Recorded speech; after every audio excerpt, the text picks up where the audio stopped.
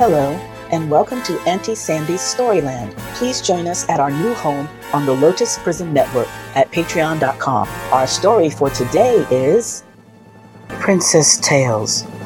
Part 1. Once upon a time in rhyme with Seek and Find Pictures. Adapted by Grace Macaron. Cinderella. As Cinderella worked all day, she had no time to dream or play. Dust the shelves, her stepmom said. Fold the laundry, make my bed. Wash the windows, scrub the floor. When you're done, I'll find you more. Her haughty daughters had no pity.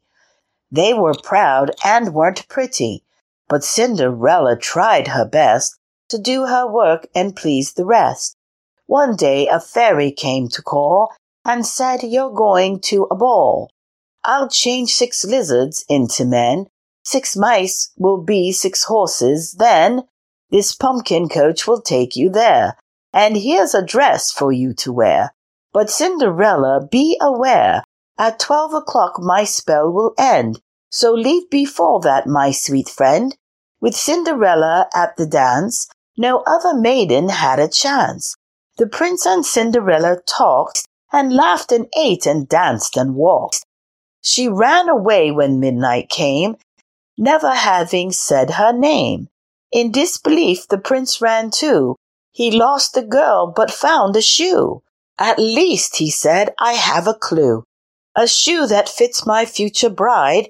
He searched his kingdom far and wide. The sisters tried it, then their mother. The prince inquired, is there no other? Then Cinderella burst, it's mine! She slipped it on and it fit fine. Be mine, said he. Oh yes, she said. The happy couple now is wed. Thumbelina. From a seed of barley corn, Thumbelina would be born. The seed was planted, then in 2 months' time a yellow flower grew. The flower petals opened wide, they held the tiny girl inside. Though very pretty, she was slight, and only half a thumb in height. A mother toad hopped by one night, delighted by the lovely sight of Thumbelina in her bed. A nutshell, then the mother said, I'll take this pretty little one to be the bride of my dear son. And Thumbelina later woke to nasty sounds the toad sons croak. Stranded on a lily leaf, the homesick girl was filled with grief. With water on her every side, the frightened girl was trapped, she cried. Don't make me be that toad son's bride! Luckily, a school of fish heard her cries and heard her wish. They bit the stem so she could float upriver in her lily boat. Seeing her from up above, a flying beetle fell in love, took Thumbelina to his tree, and all his friends came out to see. But she's so ugly, said his friends. The beetle took her down again, eating nectar, drinking dew, all alone all summer through, to winter when the cold winds blew. The food was scarce, the small one knew she needed help. What would she do? She found a little wooden door that led beneath the forest floor. The door was opened by a mouse who let the girl inside her house. Mouse's friend was Mr. Mole. He'd often visit Mouse's hole. He liked the dark, for he was blind. Though he was rich, he was not kind. Nearby a bird lay frozen dead. The mole would kick him in the head. One night the small girl left her bed. She made a blanket, then she spread it on the bird, who woke again. The sickly bird said, thank you, when I'm well and strong, I'll fly away. But now I'm weak, so I will stay. The kind girl nursed him every day. Then by and by the old mole tried to make the gentle girl his bride. Marry him, said Mrs. Mouse, and you will have a lovely house. The helpless girl was horrified, but meanwhile Thumbelina tried her best to heal the ailing bird. When he was well, he kept his word. As he was able, off he flew, the bird and Thumbelina too. above the shores, above the seas, above the hills, above the trees. They landed in a poppy bed. I'll settle here, the small girl said. Surprised she saw a tiny king who offered her a tiny ring. Please be my wife, the wee king said. He put his crown upon her head. Then many teeny folk appeared. They saw their king and queen and cheered. Beauty and the Beast. In a faraway land, this story goes, a widowed father plucked a rose, belonging to a beast who would have killed the man right where he stood. The man asked, "May I say goodbye to my dear child before I die?" The beast said, "I will set you free if she agrees to live with me." As fair of face as she was good, the girl called Beauty said she would. Beauty did not hesitate, and soon she reached the palace gate. Such opulence she'd never seen. The girl was treated like a queen. At supper time, a splendid feast appeared like magic. Then the beast, so awful Beauty could not bear his monstrous face, yet she would stare into his soulful searching eyes, revealing something kind and wise. Beauty tried to hide her fear. Beast asked, "Could you be happy here?" As Beast and Beauty passed an hour, a friendship soon began to flower. "Can you love me?" poor Beast sighed. "I cannot," the girl replied. That night a prince in Beauty's dreams said, "Things are not as they might seem. Trust what you feel, not what you see. Your gratitude will set me free, with pleasant ways to pass the hours, ribbons and silks for making flowers, gardens to walk, instruments to play, magical birds that talked all day, paintings to ponder, books to read." The Beast met Beauty's every need. As Beast and Beauty better knew each other, so their fondness grew. The poor Beast begged, "Please be my bride." "I cannot," the girl replied. At night the prince in Beauty's dreams said, "Things are not as they might seem. Trust what you feel, not what you see. Your gratitude will set me free." Now many happy months had passed. The girl and Beast were friends at last. One day Beast saw the Beauty cry, and through her sobs she told him why. "I long to see my home once more, and see the father I adore." The Beast said, "I will let you go, but there is something you should know. You must return, for if you lie, and 2 months pass, then I will die." The girl became ecstatic when she saw her father's face again. So Beauty, now of some renown, upon returning to her town, was welcomed back by one and all.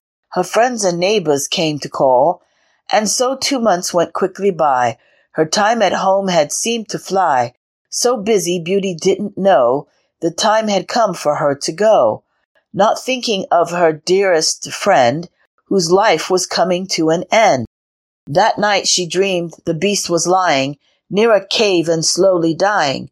She rushed to him without delaying, crying as she ran and praying.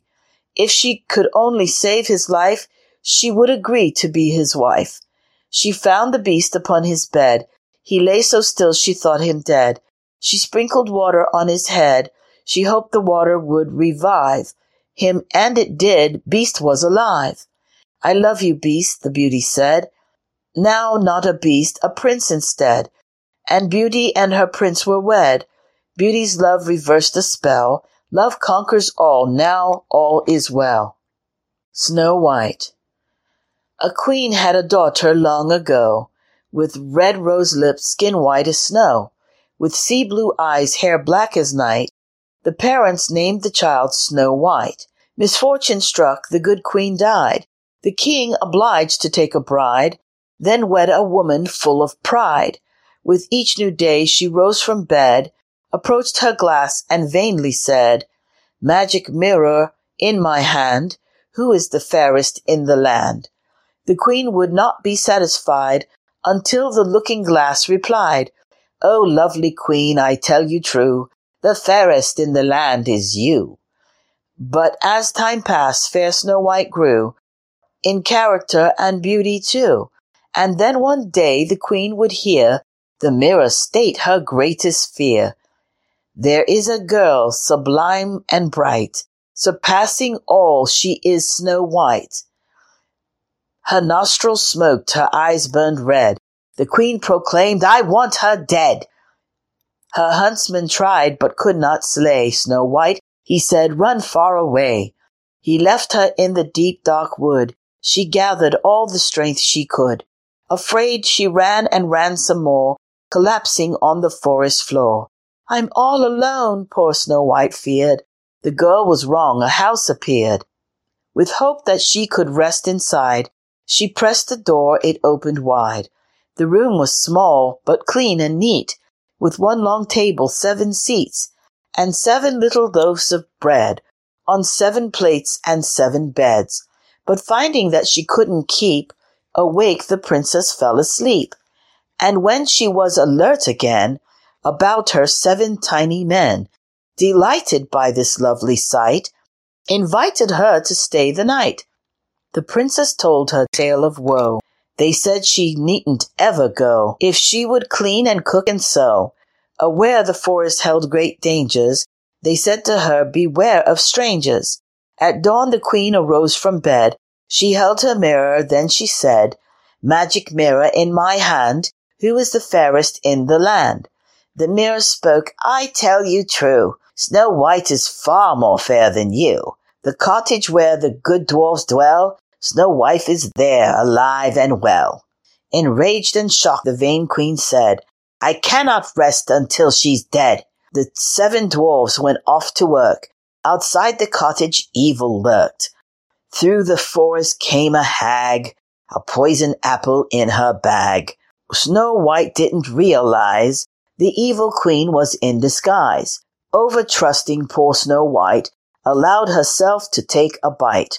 The lovely princess quickly died. The wicked queen was satisfied. The 7 dwarfs were horrified. They built her coffin teary-eyed. A noble prince out for a ride upon his stallion somehow spied the coffin with Snow White inside. He kissed her and she came to life. The prince asked her to be his wife. The Princess and the Frog. Long ago, an emperor's daughter lost her ball in deepest water. Distraught, the princess cried and cried, and soon a frog was by her side. Responding to her caterwaul, he learned the princess lost her ball. What can I have? What will you do if I can get your ball for you? He asked. She answered, golden crowns, and ruby rings and silken gowns. Not crowns, not gowns, the bullfrog said. I want to be your friend instead, to play with you, to share your bread, to read with you, to share your bed. She didn't want to, nonetheless, to have her ball. She told him yes. I'll do exactly as you say. He got her ball, she ran away. Wait for me, the poor frog said. By then the girl was far ahead. The princess dined at 6 o'clock, and at that time she heard a knock. Rushing up to get the door, she found the frog upon the floor. The frog said, let me enter, but she pushed the door and slammed it shut. Returning quickly to her seat, the princess was too shocked to eat. Why do you tremble? Asked the king. The princess told him everything. He said, a promise must be kept. The princess shook her head and wept. I shall obey, the girl replied. The princess let the frog inside. The frog said, put me in your chair. The princess didn't want him there. The king remarked when she delayed. The princess dutifully obeyed. The frog said, let me share your plate. The princess couldn't tolerate the pushy frog. Alas, the king would have her sharing everything. The frog ate blithely while he croaked. While she ate, the princess choked. I'm tired now, the bold frog said. Tonight I get to share your bed. The princess picked him up with care and took him quickly up the stair. It was, however, plain to see she didn't do it willingly. And when the princess reached her room, an impish smile began to bloom. She wouldn't put him on her bed. She threw him at the wall instead. Amazingly, a magic spell was broken as the bullfrog fell. The frog was changed, and in its place a prince with kindly eyes and face. Returning to his human life, he asked the girl to be his wife. She told the prince, "I'll cherish you for all my days," and it was true. That is the end of our story for today. Thank you so much for tuning in. Join our exclusive Storyland membership on the Lotus Prism Network to get special appreciation bonuses and rewards as a valued member of our listener team.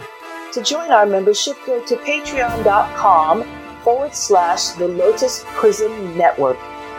For those who like the book we read today and would like to purchase it, please click the link in the description.